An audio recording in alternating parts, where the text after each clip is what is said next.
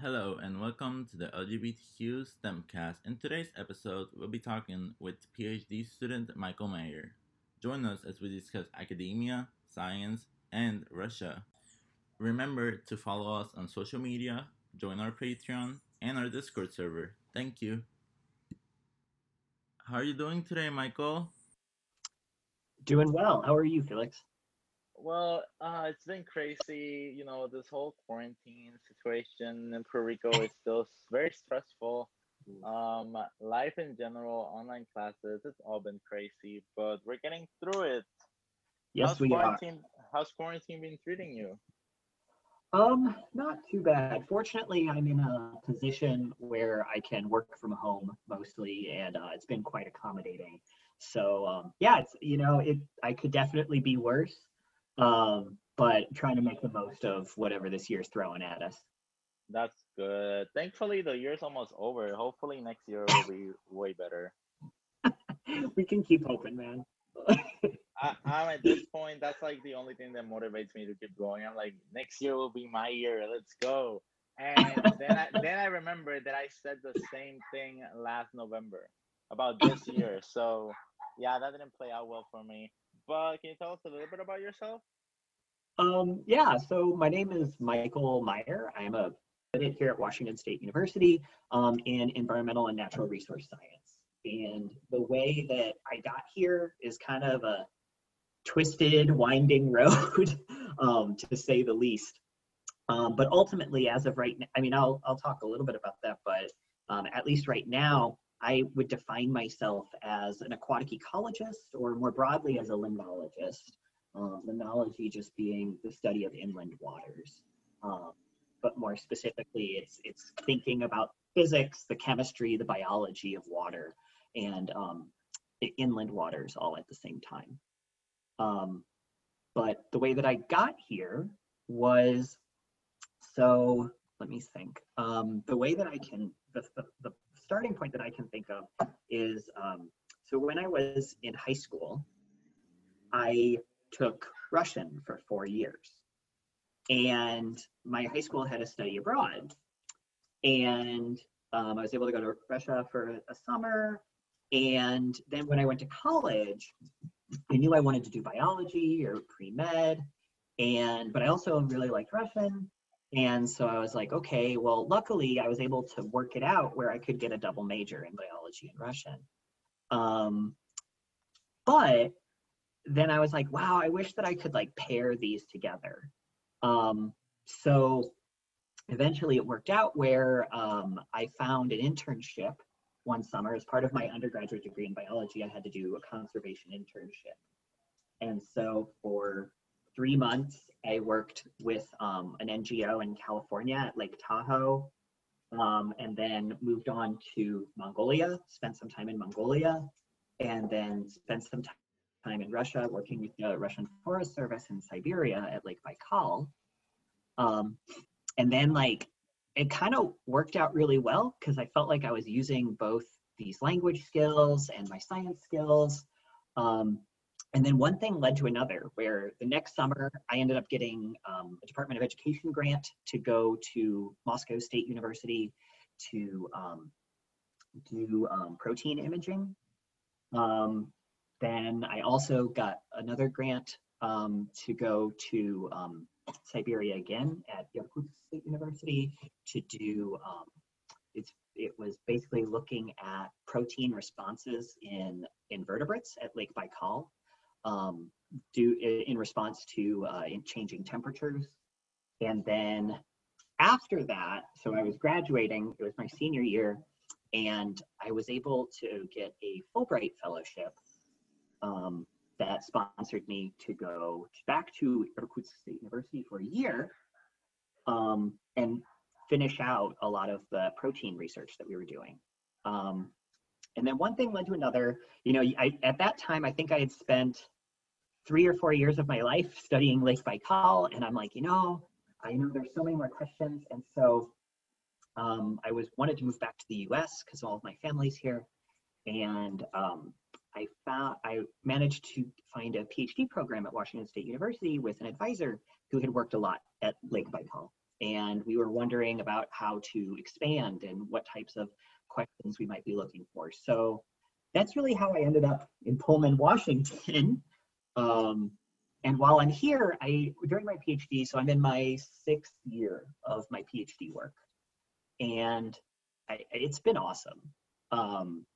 Luckily, I'm in an environment where I get a lot of free reign, for better or for worse. But the thing that I love the most about graduate school and about research in general is how you're really building different skill sets and learning how to transfer those skill sets to other questions.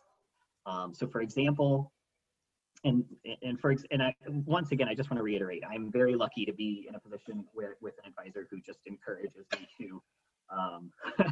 to tackle any questions that I can try to do, for better or for worse. But so for example, in my time of graduate school, we've worked on understanding how zooplankton change, or actually don't change, predation preferences with temperature, from Lake Baikal.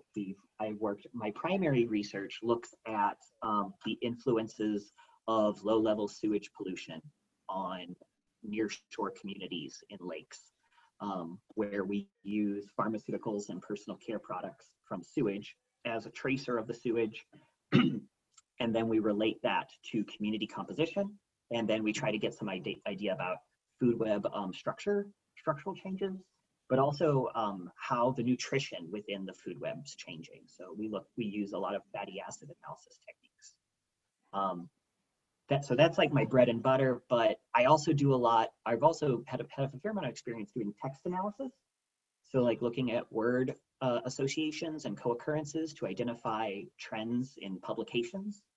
So one of my projects that was published last year looked at pharmaceuticals, sewage treatment techniques, and ecosystem types with which we study PPC, or pharmaceuticals and personal care products, PPCPs.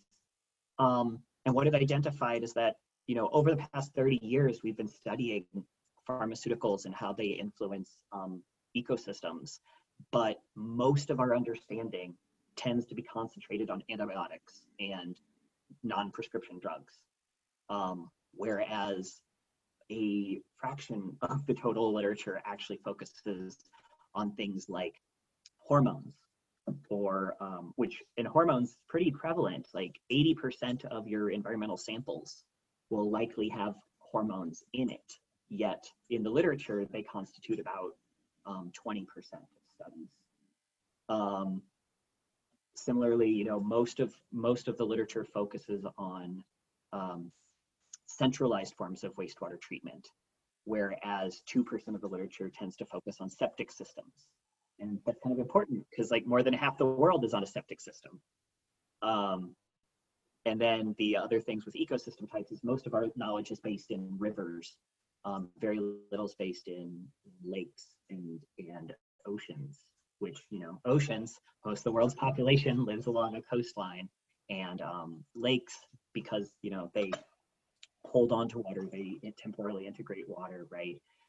These are systems where pharmaceuticals can accumulate. Sorry, I went on about that a little bit longer than I intended to. No, don't worry. It's all interesting. I get into all the different sciences. Love it. I can tell that you're actually very passionate about it. I love that. Thank you, Felix. Yeah. So there's that. I do text analysis stuff. We have a fair amount of remote sensing. We have some remote sensing projects that we do as well. We recently published a data set. Actually, this year, it was in June of this year. It was accepted in Scientific Data for the publication, and the data set's publicly available for free on Environmental Data Initiative. And basically what we did was we used Landsat, so satellite data. It's a derived product of Landsat, to measure seasonal and permanent surface water area for 1.42 million lakes globally. And we did that annually. So if you can imagine an Excel file, like I think we're all familiar with Excel. So imagine like an Excel file with 30 million rows.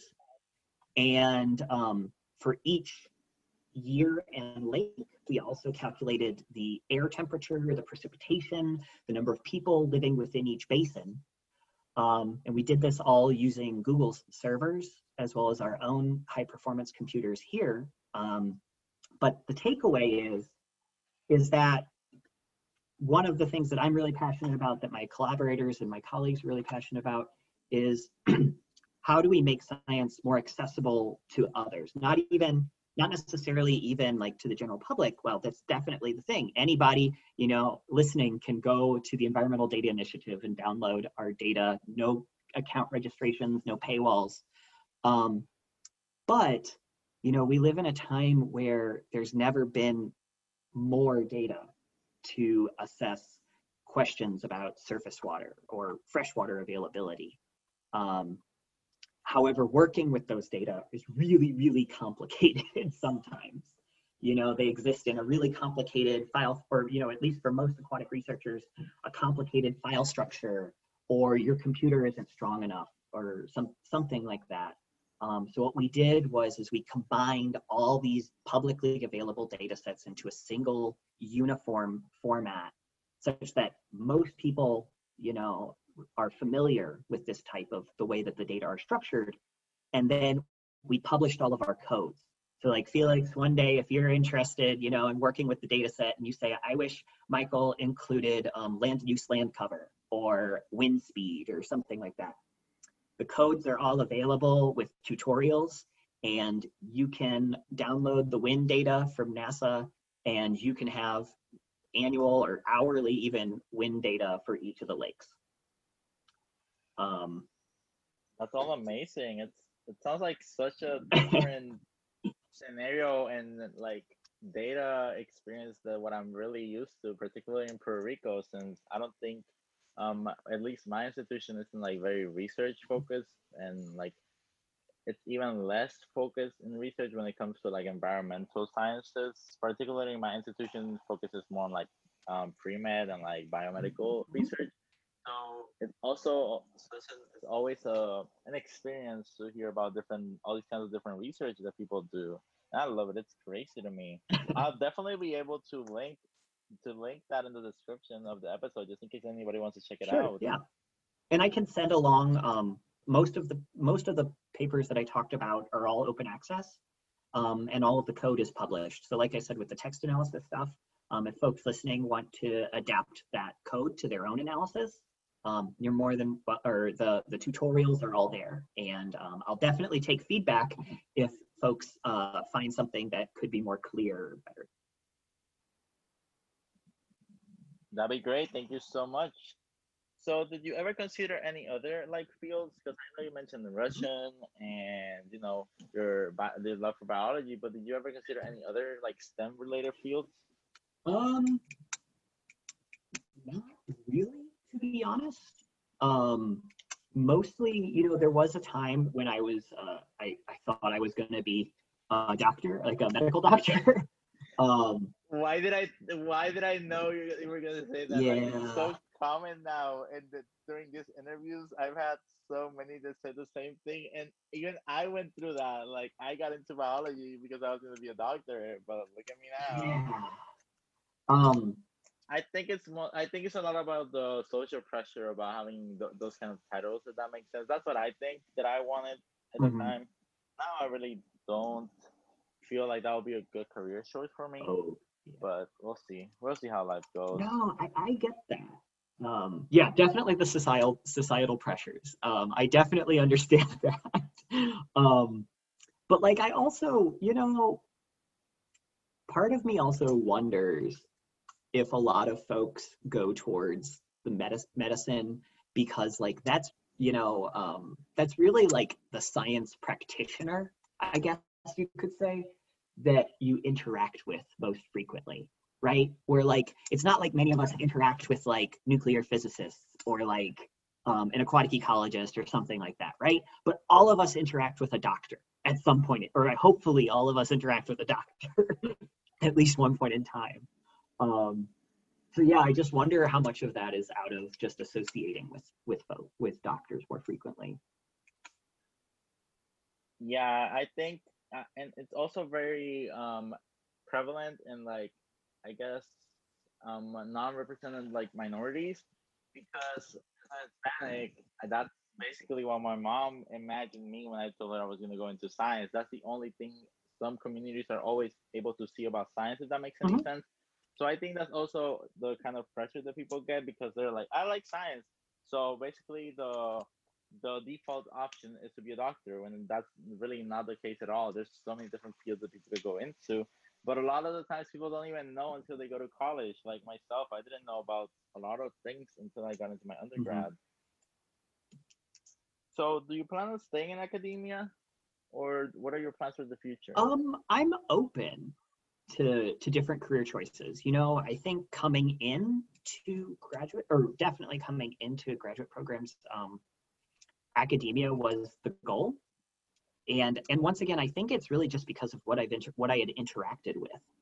You know, you're used to interacting with scientists and people who do the kind of research you think is cool, right? At a university. Um, However, there's also a bunch of awesome scientists working at government institutions like USGS, EPA, NOAA, NASA, um, and some of them are really sweet gigs too. A lot of them are really sweet gigs, and also private sector and NGOs. You know, it might be a little more focused. Then there's definitely a trade-off, right? Where academia, you tend to have more freedom, um, and in what you want to research, and the research questions might be more focused and narrowed.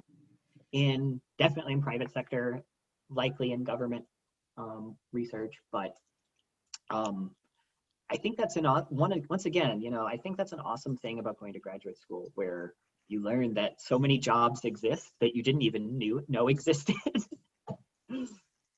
um, yeah. How about yourself, Felix? Right now I'm so confused about what I'm doing with my life, but that's a crazy story, because I recently changed majors, because I do enjoy ecology a lot, but uh, let's just say that in my mind, it's a career that didn't give me the stability and the peace of mind that I needed, if that makes any sense. And I'm kind of self-discovering what I really like. I've recently like found out that I'm really into coding. I didn't think I was gonna enjoy coding as much as I do. I love biology, so I'm trying to figure a way to combine those two. So probably my goal right now is to actually discover what I want, but very much thinking of something in the like computer science slash bioinformatics Mhm. area. But we'll definitely see. I mean, I'm just in my second year of undergrad, so it's like I have not that much left for my undergrad, so I kind of have to make a decision now, basically next semester. But I'm definitely almost sure that I'm going to do a computer science Mhm. route and then specializing in bioinformatics. Yeah, and like yeah, you're right, because it really wasn't so how do I say that?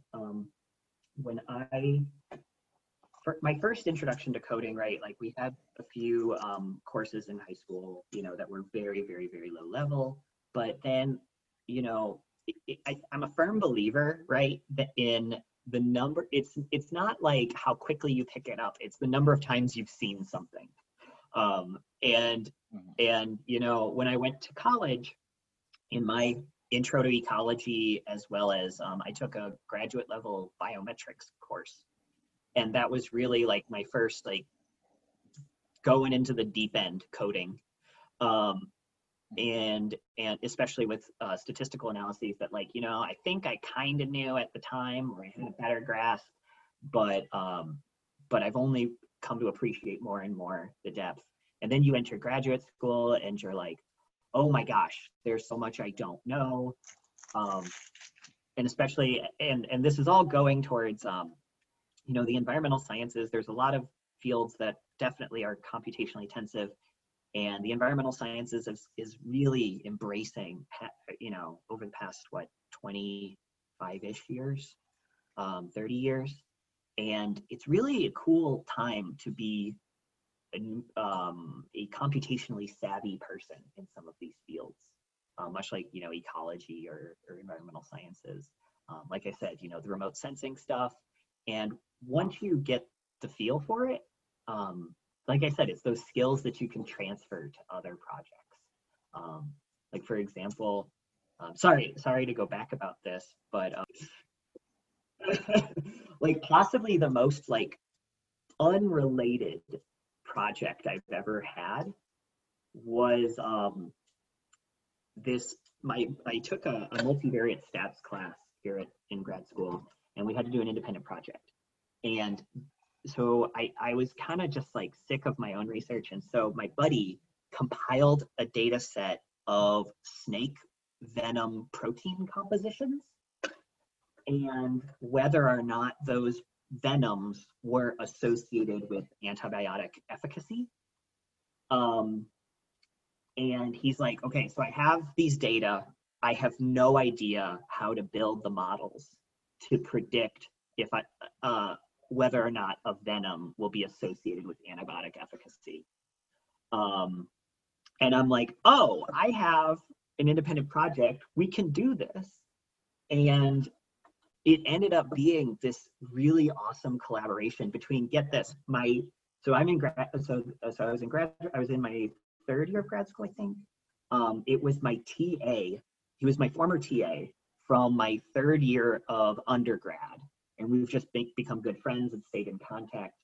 And so I ended up making his data analytics part of my class. And then it led to a publication where we're like, hey, we've built the models.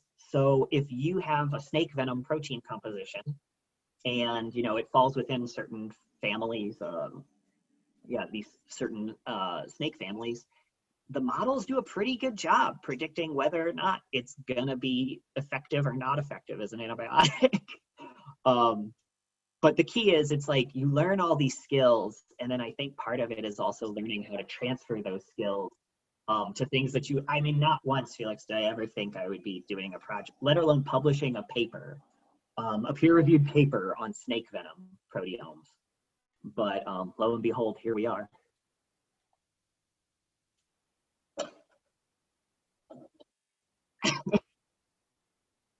The world is crazy to me, like how we're constantly learning about different things, and I relate so much to that because when I got into undergrad, as I mentioned, I was really into like, oh, I'm gonna be a doctor, Never did I ever think I was gonna be doing field work looking for orchids, which was my first field work experience. We were looking for some orchids. I never envisioned myself doing that kind of field work before, but I just loved it, and it's crazy how we learn so much ourselves during like those undergraduate years. Well, yeah, and it's like, but you're put through so much pressure during those years,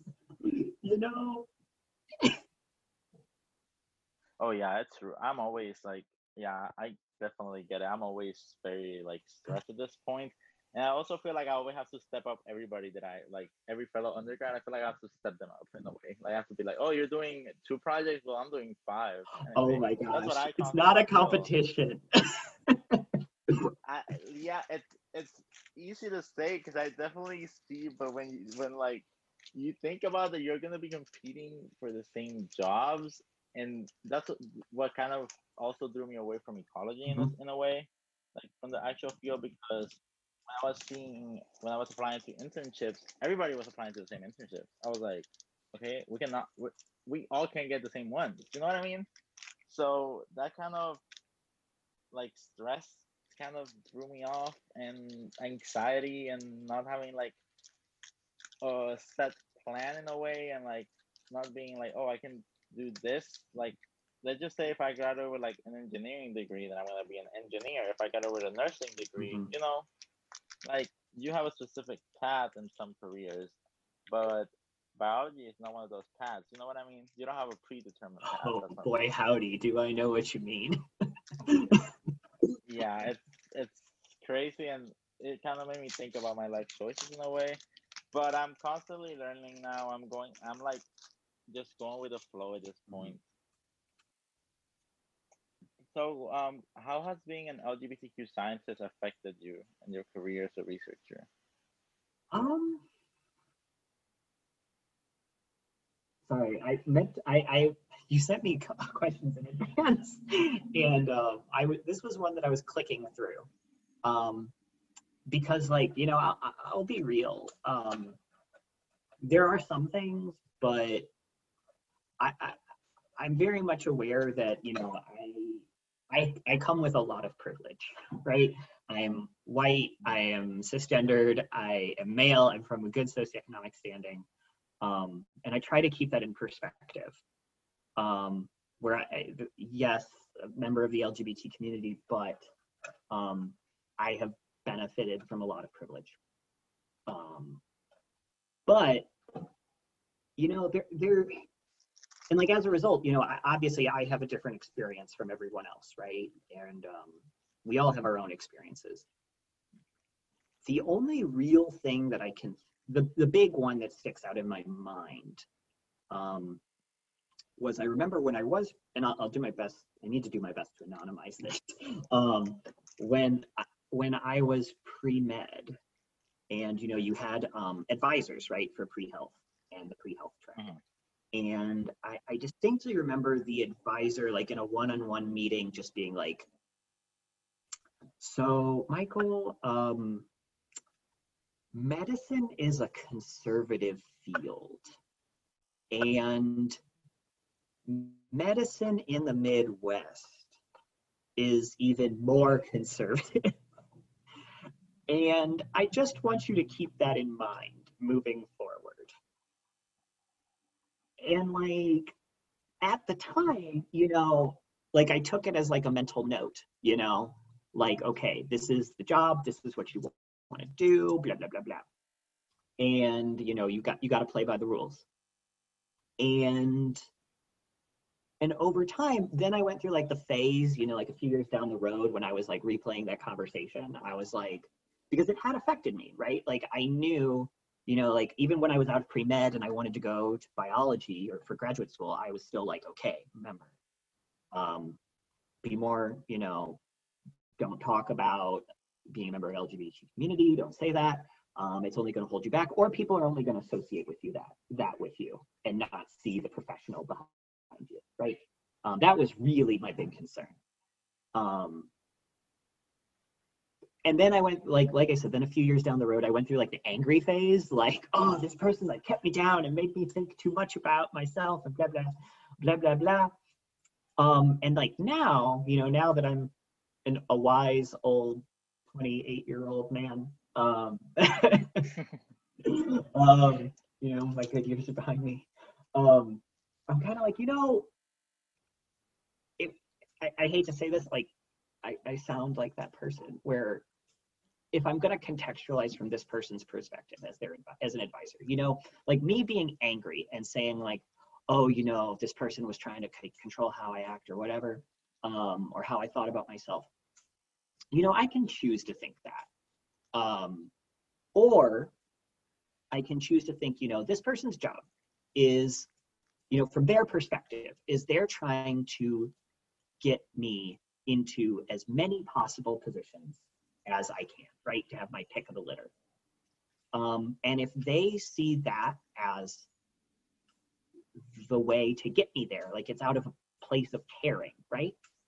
I can choose to think that.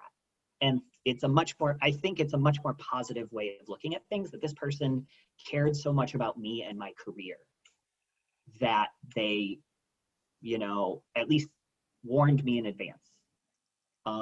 I'd rather live in that world. But yeah, that's really like the one event that really sticks in my mind. Yeah, I think we've all had experiences like that. I think I've talked in a few episodes about the one potential advisor I had for an undergraduate project who basically said that being queer was unprofessional in a way, Mm-hmm. basically, and it was a whole thing that got me very nervous about being in Mm-hmm. STEM. So I like it's always still in my mind when I meet somebody like even in the podcast situation, like I'm meeting queer people for this podcast, and even then I get nervous to talk about queer stuff. Like sometimes I'm like, do I really want to tweet something about Drag Race on my personal, on my professional Twitter account? Like random stuff like that that shouldn't really worry me, and they end up doing it. Like they end up worrying me because of what somebody said in the past. Maybe they didn't mean it in a bad way. I really don't know what went through their head, but it kind of did affect me. But I'm constantly learning and trying to better myself. So Right. yeah. And I mean, just to be clear, like I'm only saying, that I'm only saying that because I have the gift of hindsight, right?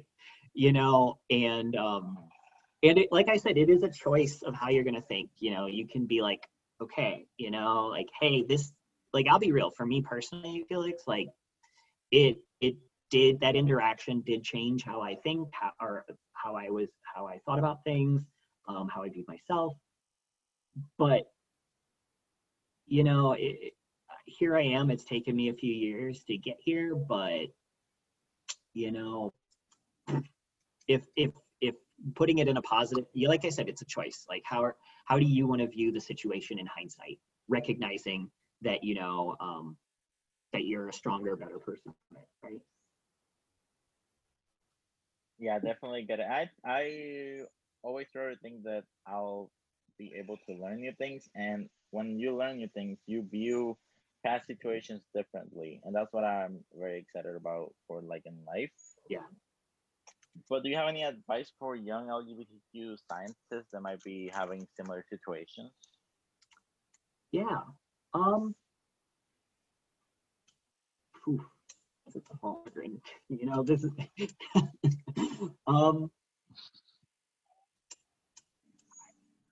Yeah. Once again, this was one of those questions that I was just clicking through, like, and I think the biggest thing that I can say is, like, I do think the world is different today. Probably like you've realized this yourself, right?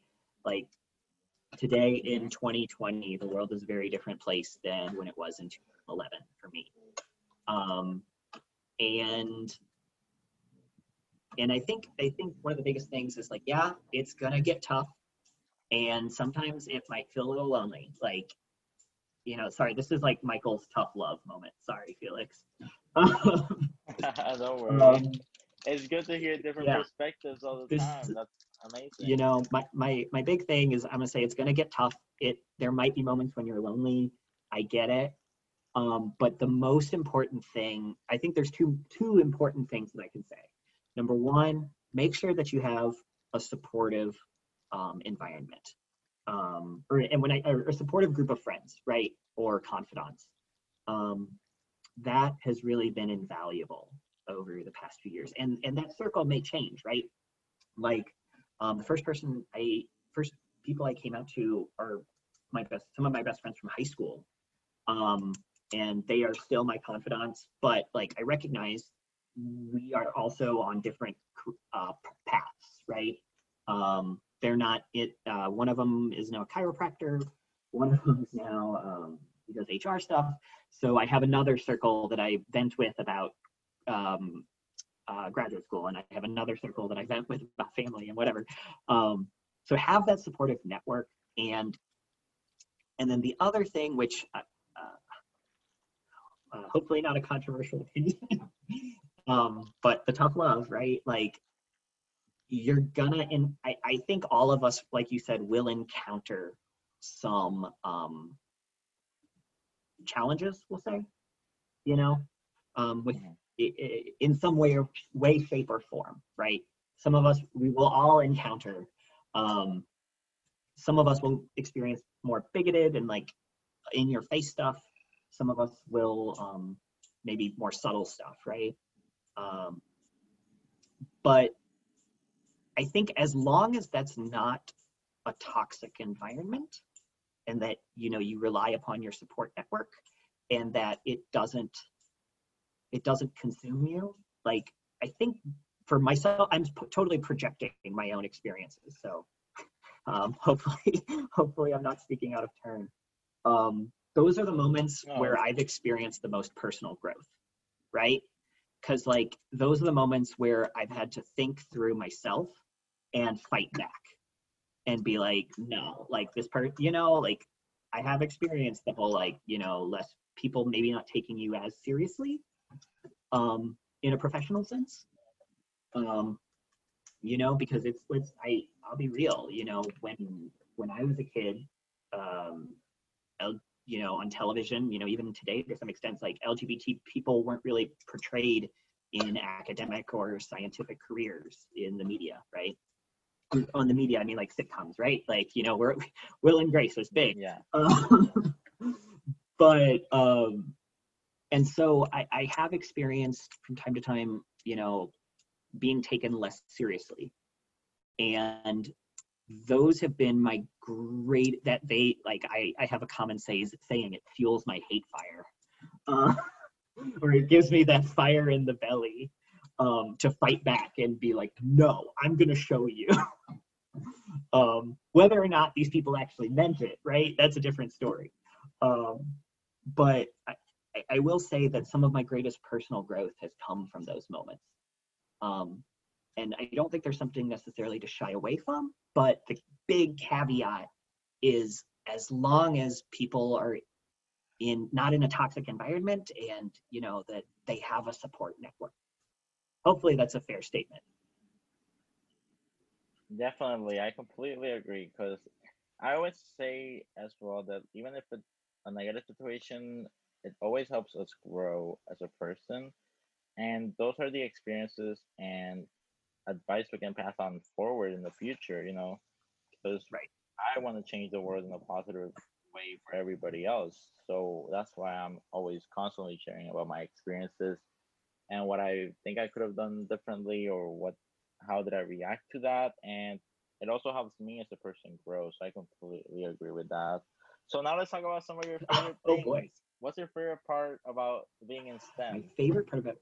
So this might be cheesy, but my favorite part about being in STEM, there's two things. Okay, number one is it's kind of cool being like, I'm solving problems that no one's really solved before, or like putting ideas together that I don't think others have put together. And that might seem kind of lofty. That makes me sound like really lofty. But it's kind of cool to be like, oh my gosh, I'm, sitting here, I'm working with data no one has worked with before, or or in a way, no one's worked with those data, and just thinking about them differently. And there's no greater feeling than like seeing one of your products, whatever the product is, come out and see your name on it. And that's one of my favorite parts. My second favorite part is it's honestly the community.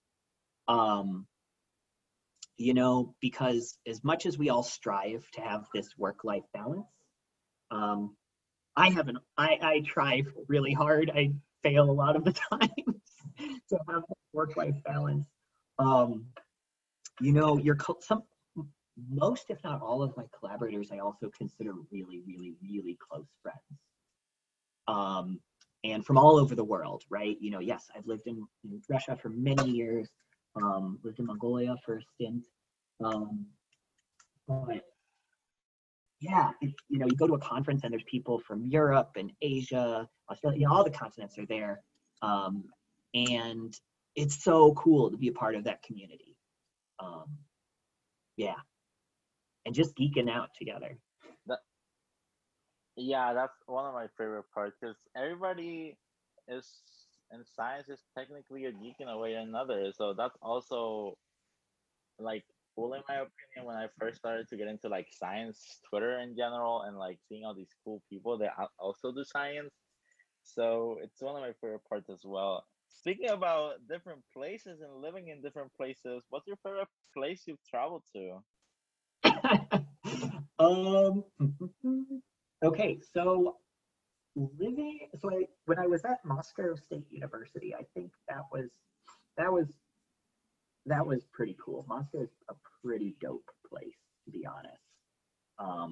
Because you've got like a pretty cool like subculture, or when I say subculture, like there's this like weird hipster culture that you would not expect there. And yeah, so that and the other thing is, this might be a pretty bougie thing. I hate driving. Like I live in an area where I have to drive everywhere and everything is far away. And so basically any place with a subway system is going to be on the top of my list. Yeah, I honestly hate driving. I don't know if I think I talked about it in my previous episode of the podcast. I hate driving. I cannot stand it. And living in Puerto Rico, I technically have to drive everywhere. There's no public transportation here at all. So it's crazy, but I can relate to that. Well, is there anything else you would like to share with us today? No, I think we've covered all the bases, you know. Oh, well, I guess like yeah, if folks do want to reach out to me, and I guess this will be in the episode somewhere. I try to be pretty active on Twitter. I tweet, speaking of programming, I tweet a lot about statistics and coding. So if that's something you're interested in, I always tweet about that. And I try to tweet a lot about freshwater sciences, limnology. So yeah, feel free to follow me on Twitter, or if you have any questions, feel free to reach out. I'll definitely be sure to link your profile on our Twitter page when we post the promo, and as well as the description of the episode. Cool. It was great to have you here. I really enjoyed this conversation. Oh, nice. It was really fun, Felix. Thanks for organizing this and making this podcast happen. You know? Well, you're welcome, and thank you to everybody that's filled out the form. Like people like you that were able to and willing to share their stories. We really do appreciate it. This project would not be possible without it. No problem. No problem. It's the least I can do. Well, I hope you have a good day. Thanks. You as well. Have a good one, Felix.